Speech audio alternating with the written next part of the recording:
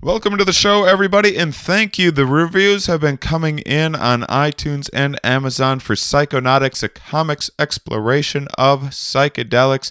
If you haven't had a chance to see it, rent or buy today on iTunes or Amazon. There's also, if you go to psychonauticsfilm.com, there's a myriad of other, you can check it out on PlayStation, Xbox, a bunch of other things like that. So you may have other options out there, especially if you are trying to watch internationally. And, this is my first documentary. I'm obviously very excited about it. I lost my mind to make this film and had to slowly come back to finish it. And it was quite a journey. All of it was well worth it. But what would make it really special for me is if you guys can keep spreading the word, help support, write reviews. It would be all the reviews that we get, all the watches, everything like that bumps it up more. It gets it recommended to more people. The more people see it, the more it elevates it gets my name out there. It gets good psychedelic information and research out there. It will allow me the opportunity to do similar things in the future, and will get more people out to shows and everything else, which helps this podcast as well. It's all of a piece, and so please continue to support what I'm doing through that. And if you still have a chance to check out Stand Up Science, perhaps coming to your area. And by the way, we're working on summer dates to come back through some of the areas. And as we do, keep on expanding into new cities as well. So if I came through the area and you missed me, or if I came close to you but not quite there, keep an eye on things. Aiming to maybe July-ish. We're still kind of putting it together. But at the time that you're listening to this, definitely you have perhaps Lexington, Evansville, and St. Louis, if you're hearing this in a timely fashion. But definitely Denver and Boulder, Colorado coming up.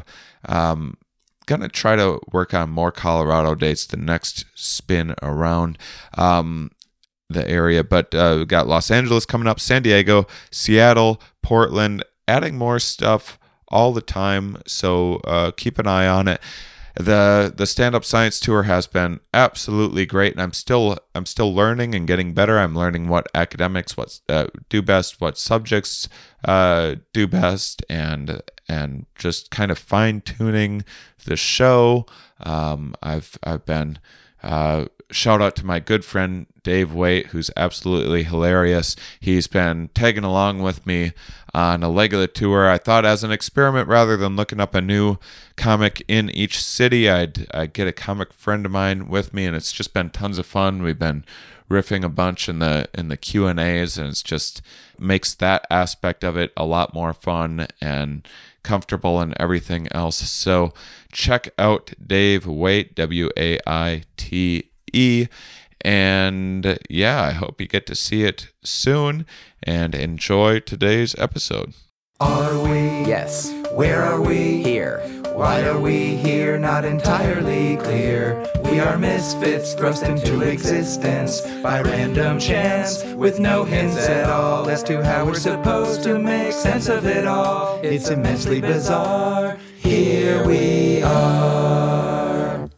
Hello, everybody, and welcome to the Here We Are podcast. Today we have a return guest, sorta. Well, he was on one of the live episodes, episode 111, magic number 111, with Kathleen Voss. It was, February 3rd, 2017. So here we are 2 years later. Well, I don't know when this is going to come out, but for us, in our time, 2 years later, close enough, we have Professor of Psychology at the University of Minnesota, Colin D. Young, is joining me today. Colin, thank you so much. Well, thanks for having me back on again. Yeah, I'm so happy that you, all of a sudden, the last minute, I had a few hours before, because you're doing stand-up science in Minneapolis tonight, and I happened to have a couple extra hours, and I reached out to you. You happen to be free. We've had incredible conversations together off the mic, and so I've been wanting to get you on the podcast for some time, and it finally worked out. So thank you. Yeah, you're welcome. This is great. So your main area of focus is talking about personality. We've talked about the big five before on the podcast, but you go about kind of figuring out some of the neurobiological underpinnings of personality. Is that right? Yeah, that's right. So the big five, it's the model that most personality psychologists, most scientists who are studying personality are using at this point. But there's this problem with it, which is... We should actually probably go over the big five just for new listeners. That's a good idea, right? So the idea behind the big five is that if we study people's personalities, there are literally thousands of different ways that you can describe people's personalities. They can be talkative and lazy and clever and, anything else you can think of. But one of the things that people are always interested in are what are the really important sort of major dimensions of personality, the ways in which people vary. And one of the things that personality psychologists did over the last, 50 to 100 years is that they tried to tackle that from an empirical perspective. They tried to figure out, not just based on people's intuition and theories, but if you actually look at a lot of people, certain characteristics tend to appear together in different people, right? So the person who is more talkative, maybe we'll find out that they also tend to be more sociable, and they also tend to experience more positive emotions, and they also tend to be more physically active. And it turns out that we can group all those things together and identify that as like a broader characteristic that we describe as extroversion. I'm only laughing because I'm thinking of myself. I'm like, damn it, I am an introvert. I'm not terribly physically active, and I'm not the most upbeat person in the entire world. Right, so it's already making some nice predictions. Well, on a podcast when I have to be talkative.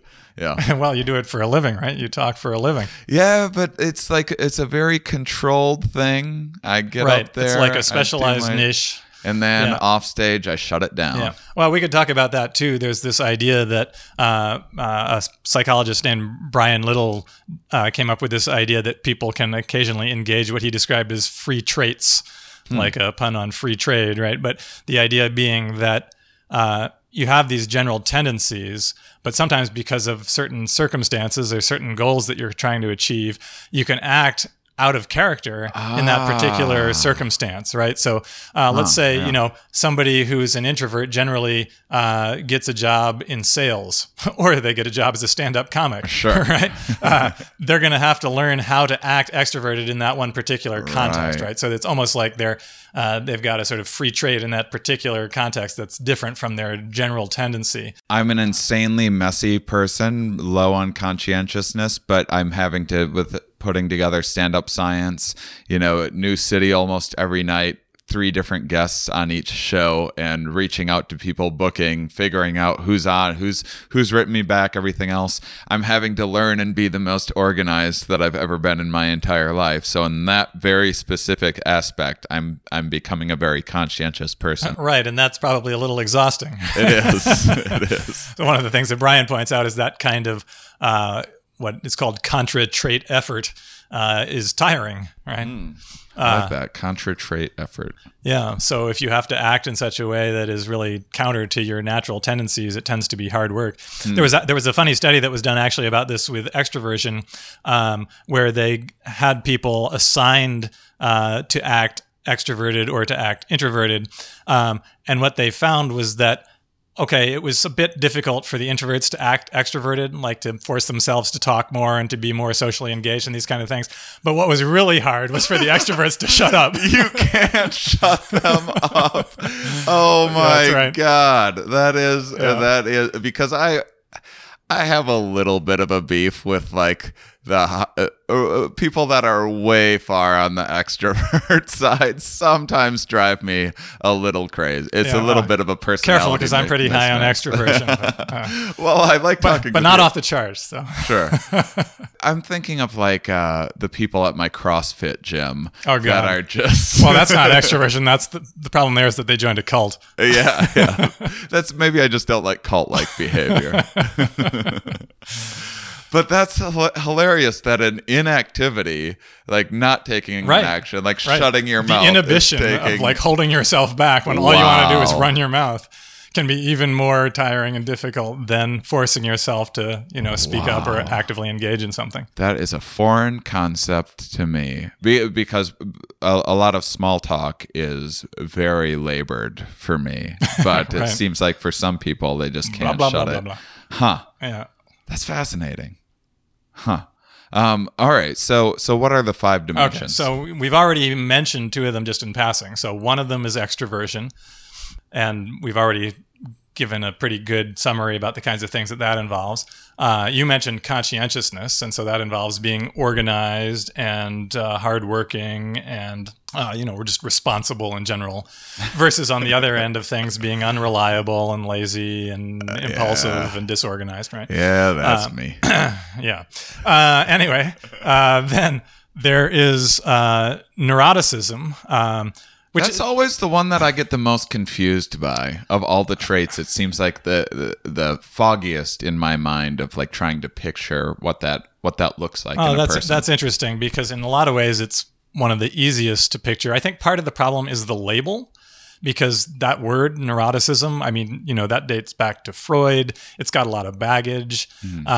When modern personality psychologists talk about neuroticism and say somebody's neurotic, they don't mean the same thing that a Freudian psychoanalyst means. I see. It's not loaded with ideas about like unconscious conflicts. And I mean, those things might be relevant to somebody who's neurotic in the modern sense, but it's really a simpler and broader term than that.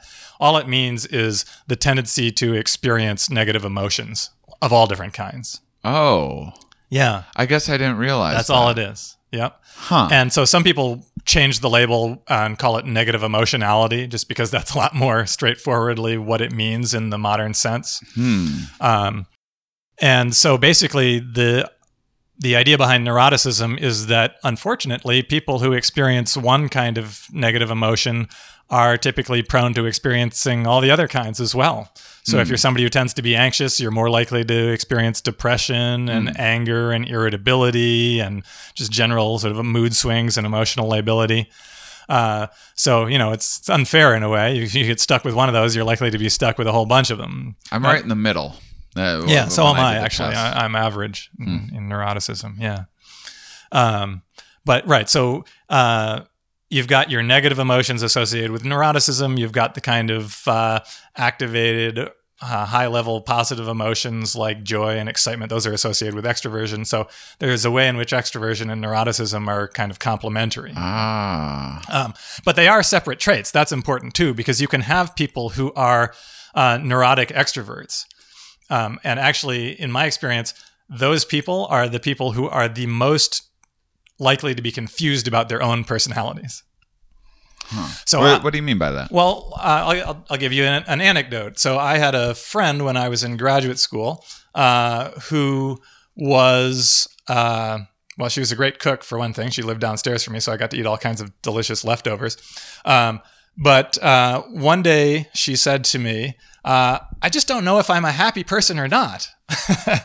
And I thought to myself, well, that's because you're a neurotic extrovert. So she was one of these people, it was just like her life was an emotional roller coaster because she was super extroverted. She loved people, was super talkative, and had all these sort of positive emotions and would get really excited about things. And, oh, this is a great idea. Let's do this. Oh, we're going to do this. We're going to do that. And then a minute later, she'd think of something and would be like, oh my God, this isn't going to work. Oh, this is terrible. Oh, I'm so worried about this. It's not going to work, right? So she would swing between these extremes of being really excited and having a lot of positive emotion, but then was also really susceptible to feeling like things were threatening or uncertain and then experiencing a lot of negative emotion. So I think for people who have those kinds of, intense swings, it's hard to figure out sometimes, like what are they like in general, because we think of those things as contradictory, but Sorry to cut you I off. was just going to say, as personality tendencies, you can have both. What if you're low? What if you're an introvert but high in neuroticism? Is it? If you're an introvert and high in neuroticism, then you're likely to be a bit depressive. That's like the major. You meant what if you're low in both? Yeah, low in both. Yeah, so you're low extroversion but also low neuroticism. So then you're the kind of person who's just kind of quiet but solid, right? It's like you're not worried. You're not. People might think that you're inhibited or something, but you're not really. You're just not particularly motivated or engaged by things. You might be somebody who's like generally seen as very calm, or somebody who's like a real, rock to lean on, because you're not out there like getting in trouble or getting involved in all kinds of crazy things, but you're also, it's not because you're worried about it. It's just because you're not that motivated or, just active in general.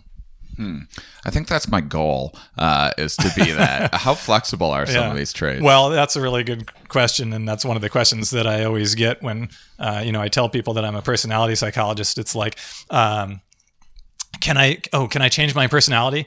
Or sometimes it's, can I change my boyfriend's personality? But they can change, right? This is what I always tell people is that personality traits can change. Even in adulthood, they can change, but they're not likely to change dramatically. They're not likely to be easy to change. They're probably not going to change quickly unless somebody has some kind of really traumatic experience and suddenly becomes a lot more neurotic. And so, if you have a goal of becoming less neurotic, good luck. It's going to be difficult. Maybe do some therapy.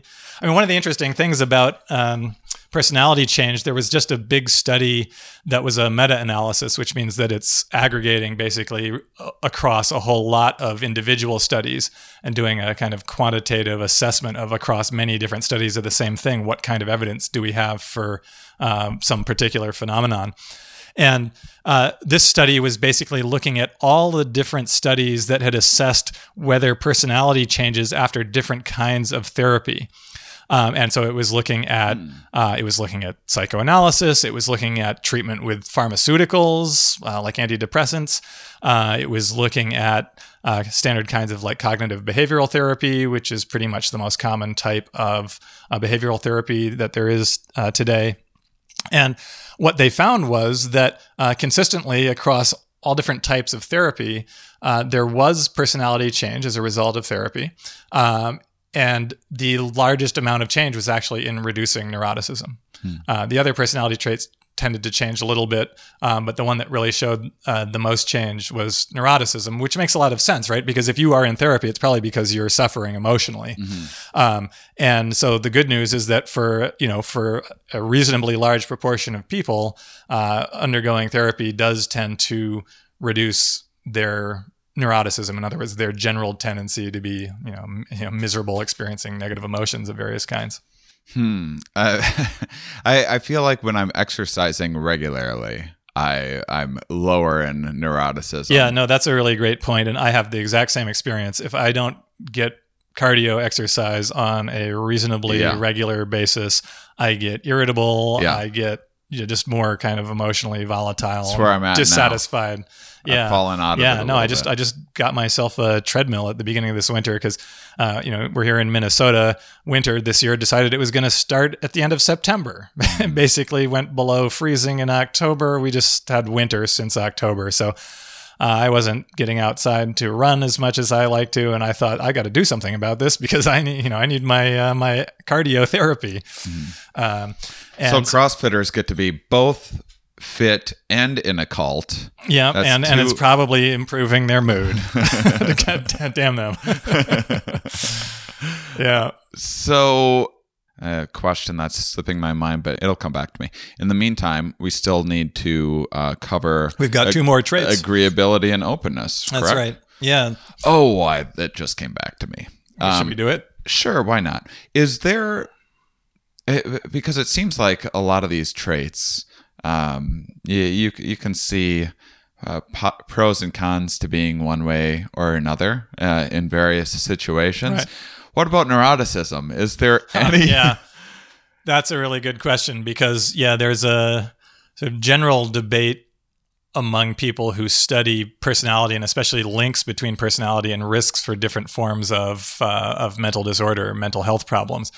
And the debate is about how much is there what's called bipolarity, which means that there might be risks from being high in a trait, but there also might be risks in being low. And for a lot of the traits, you can find risks at both ends, right? So people who are low in conscientiousness are more at risk for a lot of different mental health problems, depression, anxiety, substance use problems, all kinds of, impulsivity. Not talking about anyone in particular. Yeah, law breaking, all kinds of problems.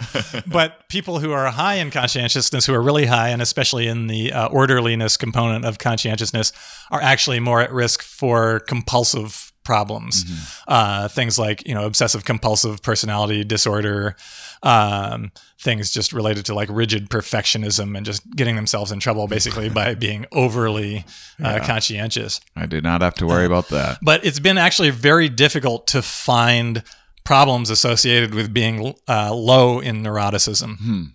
And I think maybe the closest that we've come is if you get people who have what's described as psychopathy, where they are extremely callous, fearless, they're likely to hurt other people.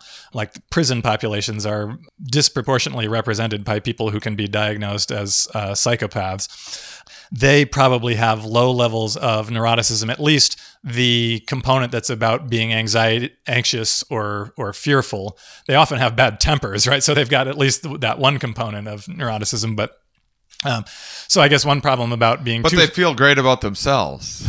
Yeah, typically they do. I mean, they might not be happy about the fact that they're in jail, but it's like that's other people's fault. Right. Yeah. So, and I think, what you just said there actually highlights, I think, another risk of being super low in neuroticism, even if it's not necessarily associated with something that's recognized as a mental disorder, and that is that you may be more prone to self-deception. So when we talk about self-deception, we're basically talking about the fact that everybody is prone to this to some extent, right? It's like, it's annoying to acknowledge when you're wrong. You've got something planned, you've got some way you think about the world, you encounter something that gives you a little sign like, hey, maybe that's not quite going to work the way you thought it was, or maybe that doesn't mean quite what you thought it did. And wouldn't it just be nice if you could just ignore that and just carry on with things the way you were going before? And just assume it'll all work out. Well, guess what? People do that all the time. And that's how we've thought about what it means to be self-deceptive, right? It's basically voluntarily refusing to explore some evidence that indicates that you might be wrong about something, that you might be in error. And there are measures that have been developed to try to get at people's tendency toward self-deception. And one of the best ones basically just assesses people's tendency to be overconfident. There are items like, I always know why I like things. It's like, I'm always a safe driver even when I'm exceeding the speed limit. It's just, some people are just like that, right? They're arrogant. They always think they're right. Yeah. Well, so that's a form of self-deception in the sense of you're going to ignore evidence when you might be wrong, but it's also associated with low levels of neuroticism. So people like that don't experience a lot of anxiety or depression, and so you could say, well, there's actually been a debate among psychologists. Does that indicate that self-deception might actually be beneficial for people? And the way that I think about this is that, yeah, there might be some sort of short-term benefits for being good at ignoring signs that you might be wrong. I mean, because there are people who are super neurotic who are exactly the opposite, right? Every little thing makes them think like, oh, I screwed that up. Oh, that's not going to work. Oh, I'm so sorry, right? People who are just constantly apologizing for themselves to others and to themselves and just think like they can never do anything right. That's sort of the opposite. That's being too sensitive to possible errors. But if you're totally insensitive to error, well, then how are you going to learn, right? How are you going to correct your behavior when you make a mistake? And so there's evidence that people who are high in this self-deceptive tendency, they make a good first impression on people, and they make a really lousy longer-term impression, because at first they seem really confident, they're glib, they don't have a lot of self-doubt, they'll just tackle things, get into things, it'll be great, they're very confident. But then you start to realize that they'll never admit that they're wrong. problems are always other people's problems. And, so I think that that's probably one of the drawbacks to being really low in neuroticism. Makes you more prone to that kind of tendency. I feel like I want a taste of that sometime, because it does seem like confidence gets you so far. It seems Right. like any CEO or whatever can just, a lot of them just earn their position just through sheer will of confidence, of just sounding like they know what they're talking about. Well, there's a reason that cocaine and alcohol are popular. Yeah. You've got the alcohol takes away the anxiety and the uncertainty, and the cocaine ramps up the confidence and the go get it kind of Peanut butter and approach. jelly. Yeah, right. Perfect combination. they were made for one another. Yeah. Boy, I will say I'm quite an oddball in this category as you're describing this, because I'm riddled with insecurities. I constantly just on the way here, I even caught myself like cursing at myself, like just walking into a gas You station, idiot. like thinking of something that I did 8 years ago or something like that. And it's some nothing thing, by the way, not even like some big fault. Just I'm surprised that you're only average in neuroticism given this description. But at the same time, I'm like, everyone should listen to what I have to say. I'm going to pursue for a living, standing in front of people, thinking my ideas are more important than other people's. So it's a strange. You're an odd fellow, but then most stand-ups probably are a little odd. Yeah. Huh. And one thing that I think is important to add into the mix here is that you are undoubtedly extremely high in one of the other traits we haven't mentioned yet, which is openness to experience. Yeah. Right. I got openness for days. Right. And that's actually really important relative to what you're saying, because I think there are sort of two different kinds of confidence. And one is about what you can do in a kind of like active, social status kind of way, like the CEO that you're describing, or the serious athlete, or anybody who's basically got one of these kind of extroverted pursuits, right, where they go out there and they go get them. Right? But there's also a certain kind of confidence and approach tendency that's associated with being high in openness, and that's a more kind of cognitive exploratory tendency. So one of the things that's important to understand about openness is that openness to experience suggests one side of that trait, which is basically about being really open to perceiving new things and experiencing new things and having this kind of intense engagement with the sensory world and the artistic world and creativity and that kind of stuff. But that label leaves out the other side of the trait, which is intellectual. Right. So there was actually a long debate in personality psychology about whether to call the trait openness or to call it intellect.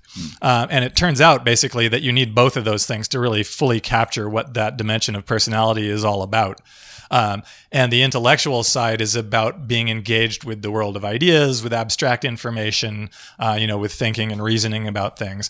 And on average, that goes along with the other tendencies related to openness, like about being into aesthetic experience and being fantasy prone and all these things. But they're separable, right? Because that's another important thing about personality traits in general, is that you can break them down into smaller subcomponents, sub-traits, right? So like we were talking about different components of neuroticism. Like you might find somebody who's really anxious and depressive, but they never get mad about things, right? So even though on average those different negative emotions tend to appear in the same people, you can certainly find people who deviate from that so that they've got high levels of some parts of neuroticism, but low levels of others. And same thing goes for all the traits. So you can have somebody who is really super high in openness, but low in intellect. And they tend to be like the sort of stereotypical new age, flaky, like, oh, I've got this new crystal that's really going to align all my chakras, right? Because they're into these kind of like patterns and ideas, but they're not really applying a kind of intellectual rigor to the situation. We just offended a few listeners.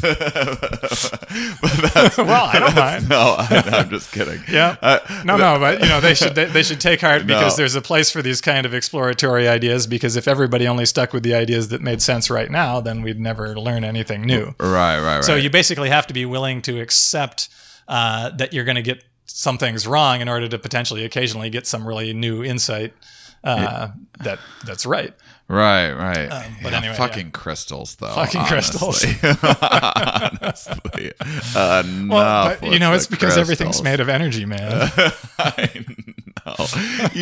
You would think I've done enough psychedelics to maybe be like, oh, listen to some crystal talk. I can't take it. Well, I have no time for until it. you actually hear the crystals talk, you're just not going to have enough respect for them. I know. Apparently not. So we still have agreeability. Yeah, well, we usually say agreeableness. Oh, agreeableness. I don't know why. Some people are prone to saying agreeability. I know this one old personality psychologist who sort of got on board even before the Big Five was a thing. And he's got his own system, so he doesn't really like the Big Five that much.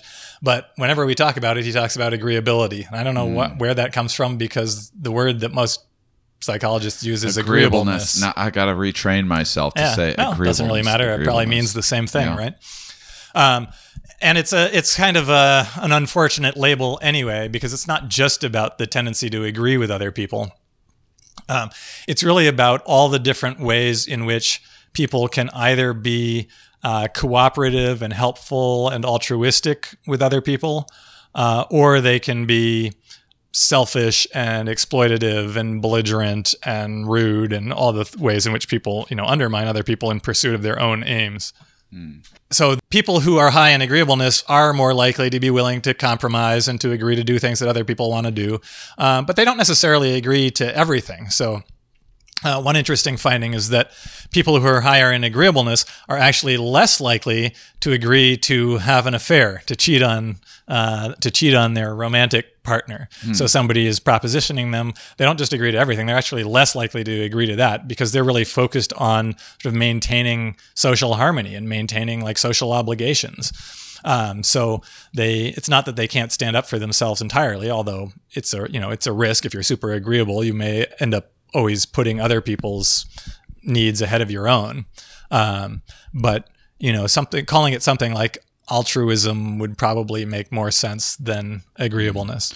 My mother is like pathologically agreeable. Yeah, like, right. Constantly. You find people who can never do anything for themselves because twice the number of hours that she was supposed to work at work, and then gets home and starts like wrapping gifts and things like that for people to give to people for whatever reason. And she's the nicest person you'll ever meet, but just it's like a condition. Right, like it is. Can't stop. But the interesting thing is we don't actually recognize that as a mental illness, Right. typically. Right, the closest that you get in sort of official diagnoses of mental illness is something like dependent personality disorder. But even that tends to be just as strongly, or maybe even more strongly, associated with something more like neuroticism, where people who just like don't have the confidence to feel like they can do things for themselves. So how do you study these things from a neurobiological standpoint?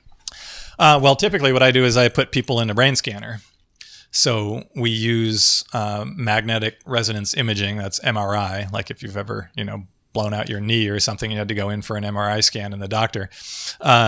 You can scan people's brains with that same technology, and it is based on magnetic fields, so that it's non-invasive, right? As far as we know, and we've been doing this for, I haven't, but the scientific community in general has been doing this for, like 30 years now.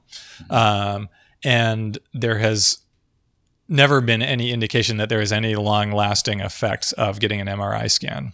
What if you go in wearing your crystal, though? It depends if it's a ferrous crystal or not. If it's magnetic, then you might be in trouble. So you have to actually screen people very carefully to make sure that they don't have bits of metal in their bodies when you put them in an MRI scan. So, for example, one potential problem is people who have ever done work with metal, like metal work, because you might end up with a little tiny fleck of metal in your eye that is like so tiny that you could never even detect it. But if you go into the MRI scanner, that could then like be ripped through your eyeball. Yeah. That is horrifying. Yes, it is. Wow. Right. And you can't go in there wearing, like, let's say, an underwire bra, because that metal in that is likely to create a circuit that heats up because of the incredibly strong magnetic fields. You can get like a 3rd-degree burn from your bra wire. Oh, so wow. You have to. There are precautions that you so have much. to take. Yes, there are precautions that you have to take for MRI. But for as long as people take those precautions, then it is an extremely safe scanning technology. It's not like getting an X-ray, right? We get X-rays all the time at the dentist, but that's, bombarding yourself with radiation. That is not really very good for you. There are forms of brain scanning called PET scans that actually involve injecting people with radioactive material. And that has right. It's like mad science going on here, right? Dr. Frankenstein.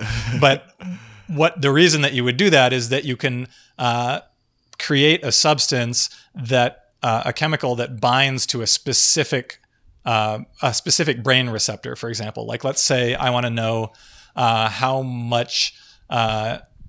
many dopamine receptors you have, or how much density you have of dopamine receptors in different parts of your brain. I can inject you with this substance that then goes and binds to the dopamine receptors. And then, because it's ever so slightly radioactive, it's going to be emitting a signal. I can put you in a PET scanner, scan you for 20 minutes, and then I can see basically where in your brain that signal is coming from.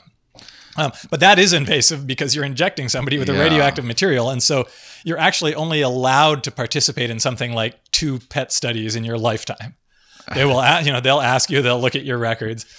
If you want it, you can make a bunch of money because, they'll pay handsomely for it. But the beauty of MRI is there are people who have been scanned hundreds of times with no apparent effects whatsoever, because it's all it's doing essentially is using magnetic fields to register the properties of different types of tissue in the body. I did an MRI once. I haven't been the same since.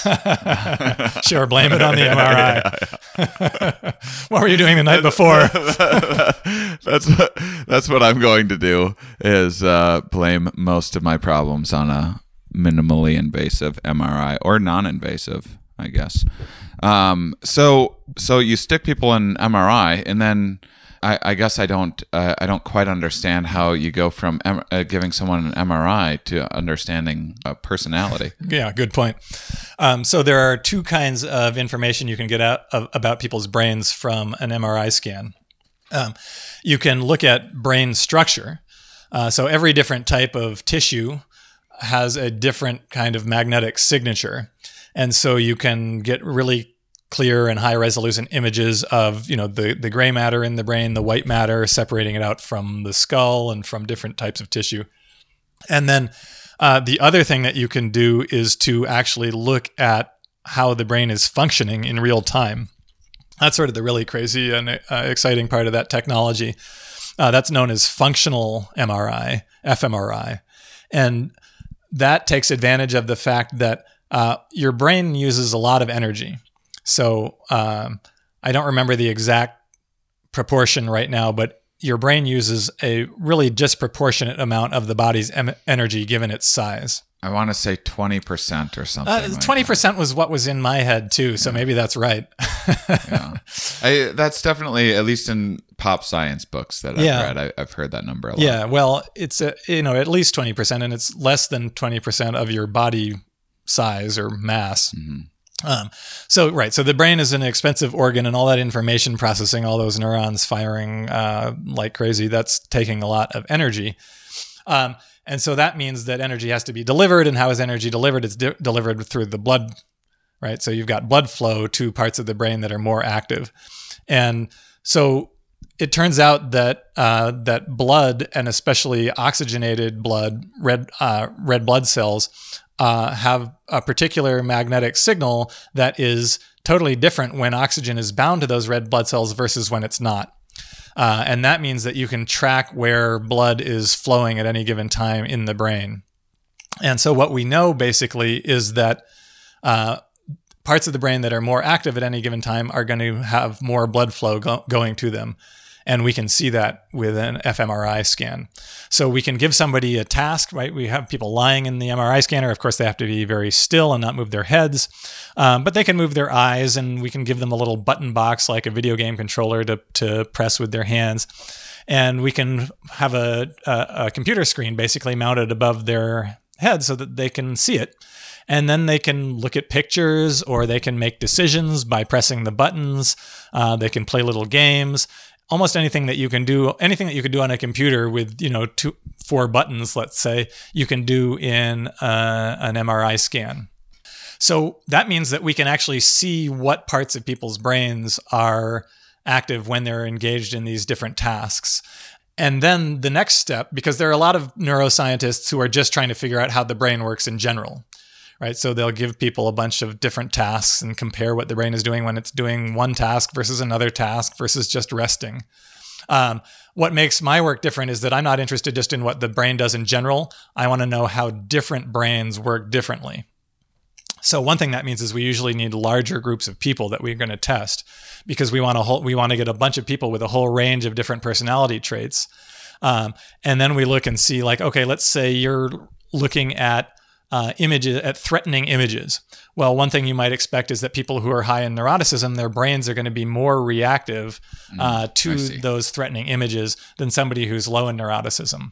And sure enough, we can actually see that parts of the brain that are involved in threat processing, like the amygdala, are likely to be more active when somebody high in neuroticism is in a threatening situation than when somebody who's low in neuroticism is in a threatening situation. Because partly for that person low in neuroticism, they don't really think it's threatening. It's like, oh yeah, you're showing me some grisly pictures of like mutilated bodies. I don't care. Yeah. Right. Whereas the highly neurotic person is freaking out about that. So what are some of the other primes for some of the other personality traits? Well, we can do like difficult cognitive tasks, like working memory tasks. So that would be, for example, where I show you a series of words or a series of pictures, and you have to tell me whether the one that you're seeing right now is the same as the one that you saw 3 previously, right? And then you see another one, and you have to update the list that's in your head, and you're trying desperately to keep those last 3 in your mind, and then another one comes along, and you have to drop the first one and pick up the last one and compare that one to the one that you're seeing now. It's a brutal task. It's no fun. But it happens to be really predictive of people's intelligence and also that intellect component of openness. Or how much time they spent on Lumosity. Yeah, well, so one interesting finding from the last 20 or 30 years is that playing certain kinds of video games actually does seem to increase people's spatial abilities of certain kinds. Oh, really? Yeah. I was saying that, half kidding. No, it's actually... There might be something to that. Of course, then what's happened is that there's this huge so-called brain training industry where everybody's trying to make a buck by telling you that, if you play their video game, you're going to make yourself smarter. Well, I hate to break it to your listeners, but so far there's no evidence that works. But you'll be better at that video game. But you will be better at that video game, right? So that's what's been discovered with those studies, and half the time people don't do studies, they just create a product and then try to sell it to you. But when people have actually studied it rigorously, what appears to be the case is that there is some gain in skills for abilities that are quite similar to the thing that you're training on.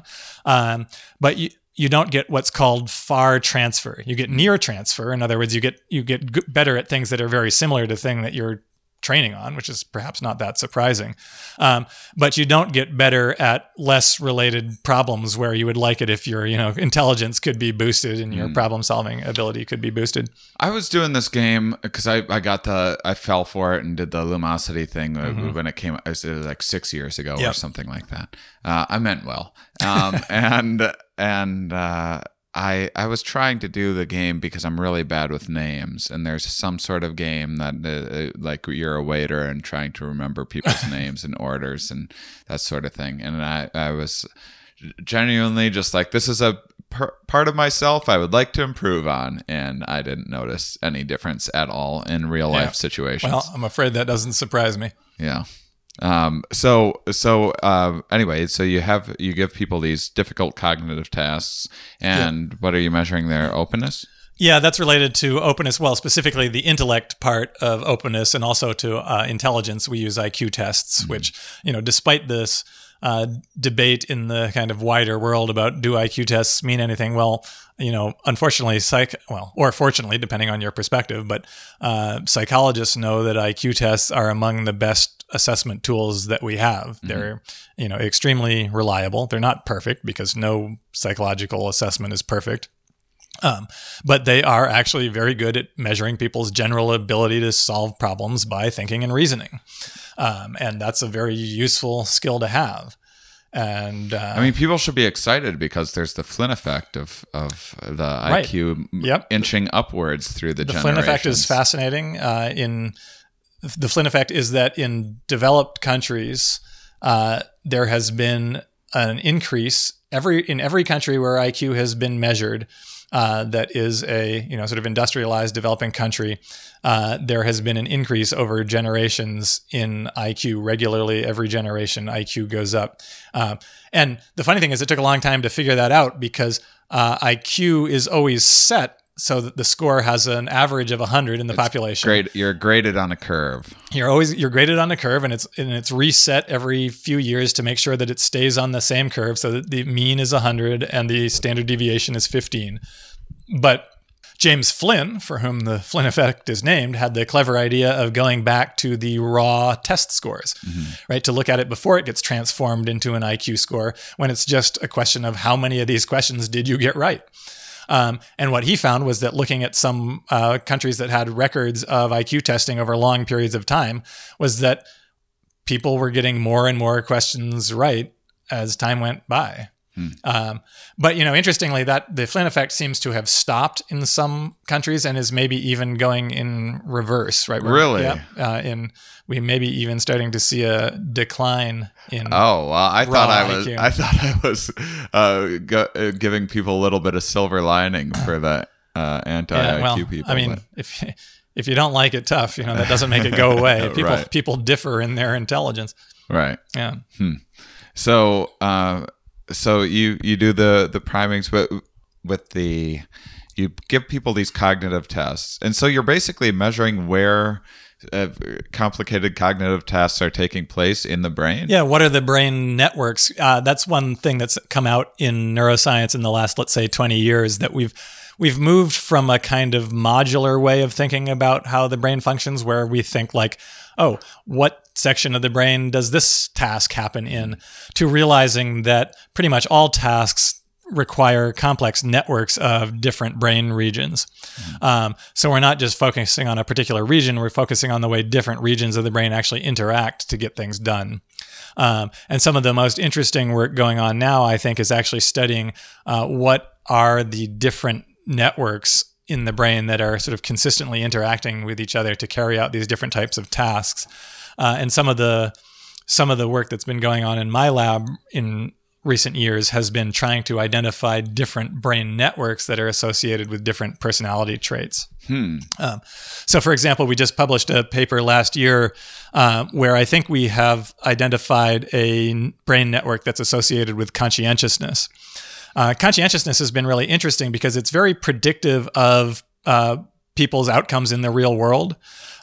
So after IQ, it's the best predictor of things like academic success and job performance. I mean, unless you have an asinine career like becoming a comedian or something. Yeah, then it doesn't matter. Life can be very, very difficult for a person that's low in conscience. Right, because you ruins just can't. My relationships. All right, well, we don't need to get into a therapy session here. But I mean, just like being a messy person in general. Right, just sure. you drive because you can't people around you don't do crazy. things on time. You don't get things done. Right. You don't do things you said you were going to do. There are all kinds of problems to having low conscientiousness. And in fact, ADHD, and especially the attention deficit part of it, not so much the hyperactivity part of it, but that is essentially equivalent to like pathologically low conscientiousness. Son of a bitch. Yeah. Let's explain it. See, you said this wasn't going to be a therapy session. Well, sorry. But now you're. I feel like there we we're are. going that direction. Well, now let me ask you. So you're talking about these different these different networks that are predictive of of levels of conscientiousness. Is it the case that someone low in conscientiousness, asking for a friend, is showing less activation in a network, or is there like a different network of activation taking place for a different trait? Do you understand what I'm trying to ask? Like, is it like a dimmer level of activation of the exact same network, or is it a completely different network for a different level of? Probably a little bit of both. Okay. It would be very strange if it was a totally different network, right? So one of the ways that I think about personality traits is that the reason we have these broad personality dimensions that we can use to assess people in different cultures at different times in history. Like, for example, I'm sure there were more or less conscientious cavemen, right? It's like, like Zog said he would get those berries and he didn't bring me the berries, right? Right. I'm sure that we could talk about like more or less argumentative cavemen, more or less conscientious cavemen, whatever. I think the reason that is that there are certain evolved mechanisms in the human brain that just allow us to carry out the kinds of things that we need to do. And everyone with a relatively normal, intact human brain has those mechanisms. But personality variation comes in because people have different functional levels of the same mechanisms. I see. Right? It's like, so neuroticism, okay, it's associated to the possibility of detecting and responding to threat. So something threatening happens and you've got to react to it in some kind of defensive way to make sure that you don't end up dead or you don't end up, losing all the things that you care about or whatever. And some people have really, really sensitive threat detectors and they just feel like things are going wrong at every moment. They're never satisfied. Those are people who are really high in neuroticism. Some people have really low levels, but even people who are really low in neuroticism, they can usually get worried about things if something really bad is about to happen, right? Like if they never get worried about anything, then, like a lot of psychopaths, they wind up dead in various accidents or in prison because they just were not worried at all about the consequences of their actions. So the basic idea is that everybody's got this threat detection mechanism and it's just, it's set at different levels of sensitivity for different people. And so that suggests that, if we can identify the network in the brain that is really involved in detecting and launching emotional responses to threat, then that's probably the network that's responsible for neuroticism in everybody. And it's going to be more active in people who are high in neuroticism and less active in people who are low.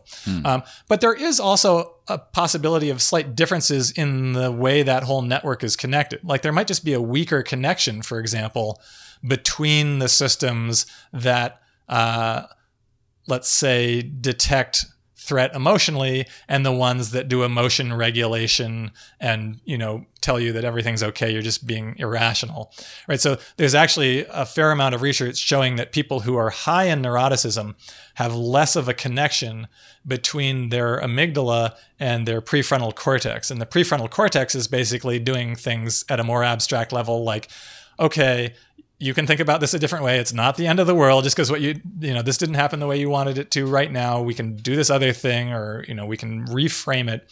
There are all these processes that are described by psychologists as emotion regulation, which really seems to depend on high level processes in the prefrontal cortex being able to inhibit or change or modulate processes in these low level emotional centers.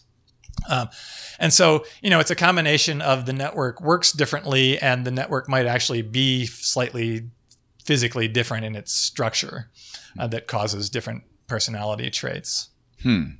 Is there a sense of flexibility in terms of, so say you're a highly neurotic person and you have this very sensitive threat detection, and we live in this modern world that is really pretty safe compared to the one that we evolved in, and probably this absence of actual threats has this detection being sensitized because it's going, why isn't any threat being detected? So it's becoming more and more sensitive until you're detecting a threat. perhaps speculating a Right, little because bit. it could desensitize, right? If you never detect a threat, you might say, "Well, we can just go to sleep now." Oh yeah, that system, right? So, But I think, what happens when, my question is like, what happens then when like shit hits the fan for someone? Like life gets very real. You got this highly neurotic person fretting about like being on time for their pedicure or something like that, Right. And then all of a sudden you have like a family member fall ill or something very serious. Well, I mean, sadly, we know that neuroticism is the major risk factor for mental illness. And so, people who are high in neuroticism are less likely to be resilient to serious stressors, and they're more likely to have, their functioning break down in various ways. So, yeah, I mean, that's the unfortunate part about neuroticism. It's sort of the most general risk factor that we know of for various mental health problems. I do wonder why we have like how such high neuroticism evolved are these just like the canaries of the world, the people that start chirping when there's any sign of danger around? Right. So what you're asking is there implicitly there's an evolutionary question there, which is like, why would evolution actually allow such levels of neuroticism to persist? Like, why isn't it just a real detriment to fitness? How do those people even survive and reproduce? Well, I mean, as you pointed out, in our ancestral environments, evolutionarily, presumably there were more real physical threats around. So being cautious in that way might actually have been good for people, especially when they were in dangerous circumstances. There's some fascinating research that's been done with other species, like species of fish, for example, where, if they live and die relatively quickly, we've got a short generation length. We can actually study evolution in other species in the lab. And what's been demonstrated is that you do see personality differences in other species. Like in fish, for example, you get bold fish and timid fish. And so they've taken these species of small fish that are preyed upon by larger fish, and what they found is that if you have an environment that has a lot of predators in it, then the timid fish actually survive and reproduce more. So you're actually selecting for that kind of timidity, and the bold fish get chomped. But then if you put those same species of fish in an environment that has very few predators, the bold fish do better. I see. They reproduce more. They get more of the resources. They go out and explore things and end up doing better than the timid fish. So one possible explanation for why we have this, persistence of a range of different types of personality, even for something that seems as unfortunate as high neuroticism, is just that in different environments, different people thrive. And so there's been enough, difference over time to maintain that kind of variation in the population. I also think it's important with neuroticism that, we do know that it's not all genetic, right? The environment also influences people's personality. Just as I was talking about how when people go through therapy, typically their neuroticism reduces. I think there's a way in which neuroticism is sort of like the final common pathway for mental health problems. So no matter exactly what kind of problem that you're having, if it's making your life dysfunctional and fall apart in various ways, it's probably going to be boosting your levels of neuroticism, because you're going to be experiencing more and more negative emotions as things just aren't working, as you're not able to pursue the goals that you're trying to pursue, or to, just meet the basic human needs that you have. The more that goes wrong, the more anxious and depressed you're likely to feel. So partly I think it's related to just the fact that, unfortunately, there are always going to be some people whose lives get screwed up because of external circumstances, or because of, whatever, just sort of risk factors or problems they have in their own personality. And that's likely then to end up leading to higher neuroticism for them. So there's no advantage to that, right? It's just like the outcome when bad things start to happen. What about being bipolar? What's happening there? That's a fascinating sort of set of problems. So bipolar disorder, and especially the sort of manic component of that, bipolar is the only diagnosis that's associated with high levels of both extroversion and openness. So What you have in bipolar is basically you have this really hyperactive tendency toward exploratory behavior. You've got the kind of behavioral exploration that goes along with extroversion, this kind of, like overconfidence and manic pursuit of goals. And then you've got this sort of like crazy racing thoughts and coming up with all these brilliant ideas and this tendency toward grandiosity. I think the interesting thing about that is we don't understand exactly why it is that there tends to be this cyclical nature to it. It's like you can see people who are in a manic phase and they are so sort of overconfident and hyper exploratory that they're undermining their own stability, right? They're spending way more money than they have. They're engaging in like all kinds of dangerous, promiscuous sexual behavior. They're hopping on a plane and flying to somewhere they can't afford. They don't know what they're doing, but they've got some brilliant plan, right? So they get into trouble that way. But then there's also this tendency for it to crash, right? And then to end up in periods of depression.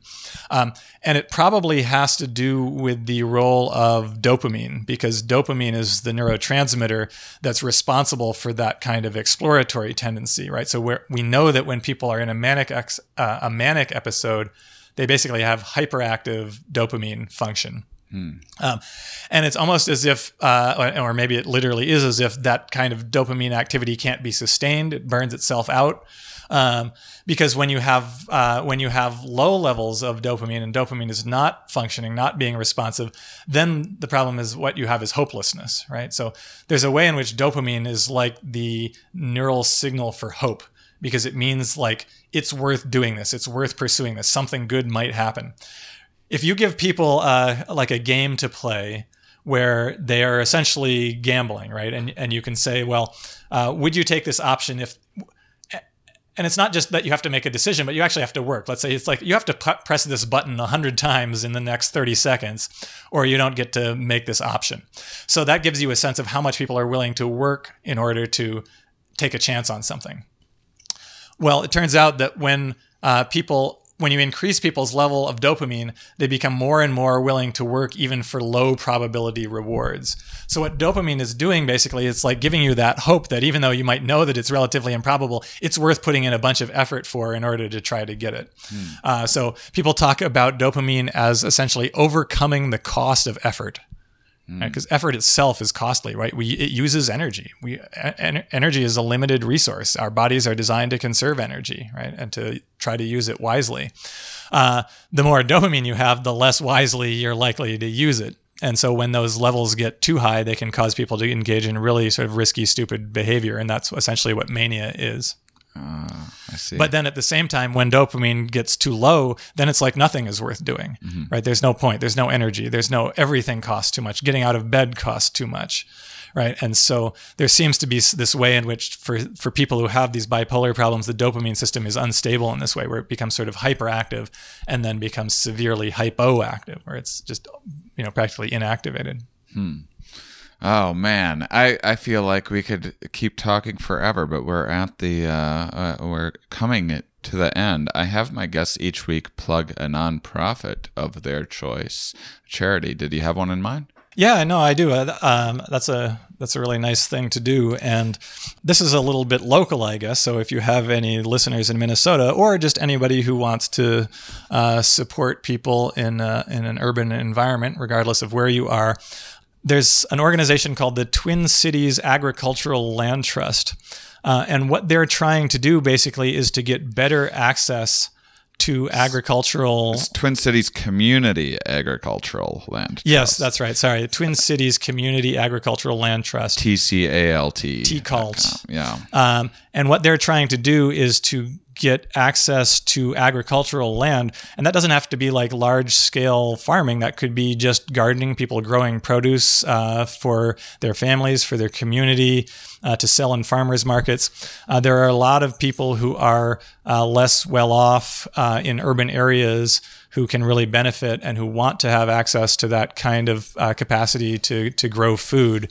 And the TCALT is an organization that is basically trying to establish access to land for those people. That is fantastic. You were a fantastic guest. I'm happy that I got a hold of you last minute. I had zero prep time, completely winged it, and I knew it would all be okay. This is a terrific conversation. So thanks, Colin, for joining me. I'm glad that you spontaneously set this up. It was fun. And thank you, listeners, for being such wonderful, inquisitive people. We'll talk with you next week.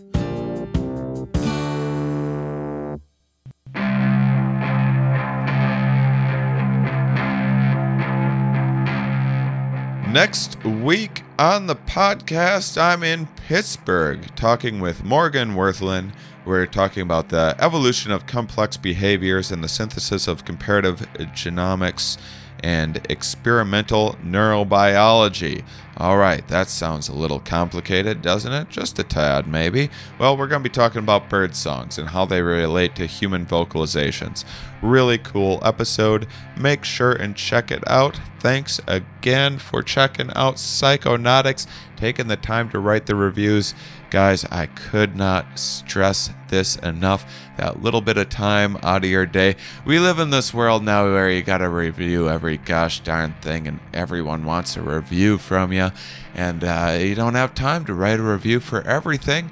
You gotta be selective. And I hope that you enjoy this podcast so much that you're like, yeah, I'm gonna take that extra minute or two and write a review to check out Shane's documentary Psychonautics. That will help bump everything up. It'll get recommended to more people, and I'll get to make more documentaries and do similar things like this in the future. This is all, trying to make education entertaining. That's my mission. It's not the easiest thing that I've ever done in my life. Making it entertaining is one thing, as it has its own set of challenges, but getting people interested, getting the word out there, building a fan base, getting people out to shows, getting people to listen to this podcast, to watch the documentary, that is such a huge piece and many pieces of this infinitely complex puzzle that I really, really need all the help that I can do. And that's, as someone who is a believer in what I'm doing, that's something that you can do, something that you have control over, is to spread the word a little bit, write a review. And man, you're sitting there, you've never written a review for anything before, and you're just such a big Here We Are podcast fan, a Shane Moss fan, that you're like, what the heck? I'm going to get out there. I'm going to write multiple reviews. I'm going to write a review for the Psychonautics documentary on iTunes, on Amazon. I'm going to write a review for the Here We Are podcast. Maybe even write a review for one of the old albums while I'm at it, while I'm just on this crazy reviewing streak. Maybe that's what you're going to do tonight. Maybe you're going to do it right now. I can see you doing it. I believe in you. That's going to help me out so much. So thank you in advance for reviewing everything that I've ever done in a positive way and helping spread the word. You guys are awesome. Those of you that listen all the way to the end, you are, of course, my favorites.